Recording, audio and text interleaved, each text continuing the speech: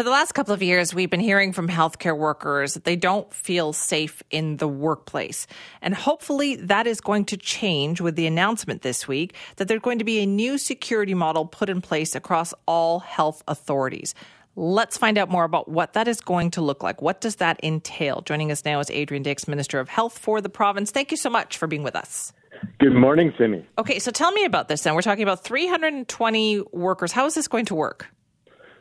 It's across 26 sites.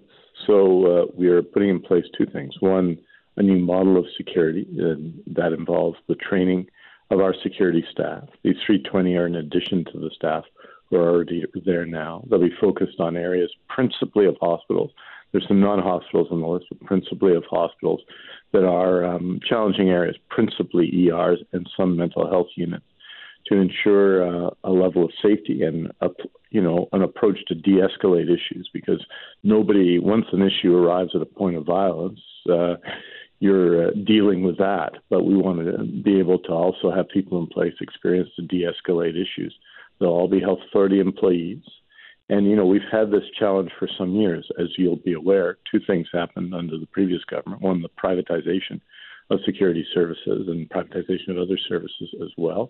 Made it, one, hard to recruit, and two, created some challenges. And twice they got rid of, Kevin Falcon actually got rid of the Occupational Health and Safety agency designed to advise on these questions and to push forward new initiatives to make things safer. So we've reinstated that agency. We're working with our employees, and we're adding these significant resources and training in order to improve security across 26 sites across the province. Okay, so what does the training involve then? Like, what kind of situations will they have to deal with?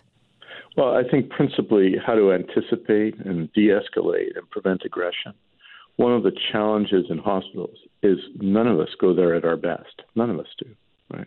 We're either dealing with some health issue, be it physical or mental, that is difficult. And the frustration sometimes when you can't get immediate response to that, because your concern is always the number one concern, but healthcare staff frequently have to triage concerns, right? And if someone's got a more serious concern than you do, they get to get treated first, regardless of the circumstance in the healthcare system. So there are unusual circumstances in healthcare. So we have to have issue that's trauma-informed, which indicates, which responds to how people act when they're affected by trauma, and to work and give people guidance and training in how to de-escalate incidents. There are always going to be, of course, there may always be incidents from time to time, of course, but we need to have, I think, a proactive model, and that's what we're putting in place. And is this going to be at all hospitals? We've started, and this plan is for 26 sites, so it's really the major hospitals around BC. And these hospitals were identified by our teams at health authorities and by our staff teams, including the Hospital Employees Union, the BC Nurses Union, and others, as the sites that most needed these models, where we see the most incidents, and to support staff. And this is really part, Simi, of a broader health human resources plan. We have very significant efforts in to recruit workers, and we have been recruiting workers at an unprecedented rate. We also need to retain, and it's really important to retain workers, and that means making improvements to the quality of the work site so that you keep your longest-serving workers or even your new workers through a period, and that means making improvements to address issues of violence. Last year, just to put it in context, we've seen an increase over time, really for quite a bit longer than that. There were 721 WorkSafe loss claims due to violence and 4,400 reported incidents. If you assume that not all the incidents are reported, that's a significant number, and that affects the quality of life and quality of work of healthcare workers that we need to have there. So what is the protocol then for dealing with patients? What will these security officers be able to do? What won't they be able to do? Well, I think there's always going to be a role in hospitals for the police in certain circumstances.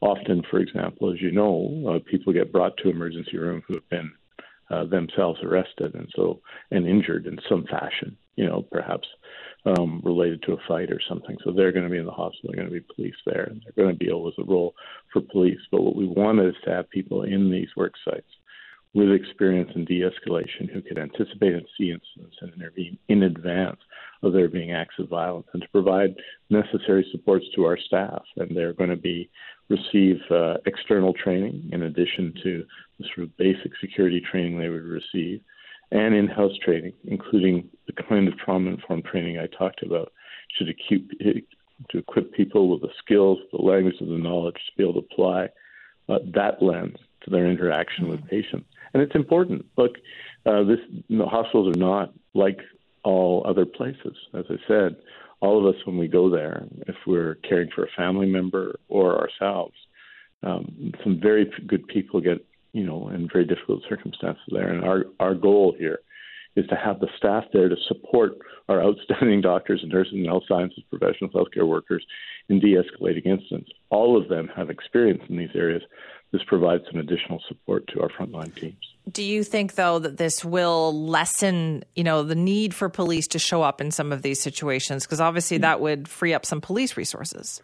But I don't think that's the purpose of it. That may be one of the goals of it. The purpose of this is to make our hospitals safer, to make our healthcare workers safer, and to make our patients safer. Because if an incident takes place and you're there, it's obviously very distressing, in addition to whatever reason you might be in an emergency room.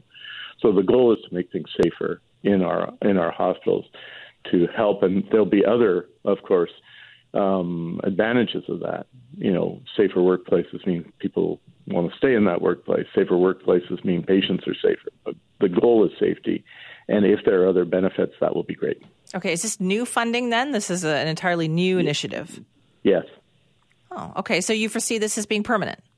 Yes. All right. So are there going to be next steps involved in this program? We got to start. And so we're going to be building out. It takes some time, as you can imagine, to hire people and put the models in place and to do the training. But the plan is in motion now. There'll be money spent in what's called this fiscal year. Sometimes we talk about that in government. Yes. It ends March 31st, right? Right. So it's not till December 31st. That's not the year. March 31st is the year end in government. And but this year there'll be $4 million spent, and that's the first year, and then it builds out from there. So it's a significant effort to change the dynamic on those sites. They're not the only place where you have to have, of course, trauma-informed care.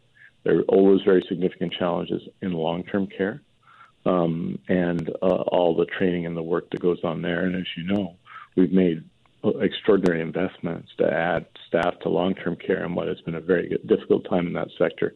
It's not the only place where there are issues, but I think it's fair to say that having this approach, I think, will contribute to making the healthcare environment safer, and it also reflects us listening to groups such as the Hospital Employees Union and the BC Nurses Union, who've been calling for this as well. I know, they hope so. Well, thank you so much for your time on that.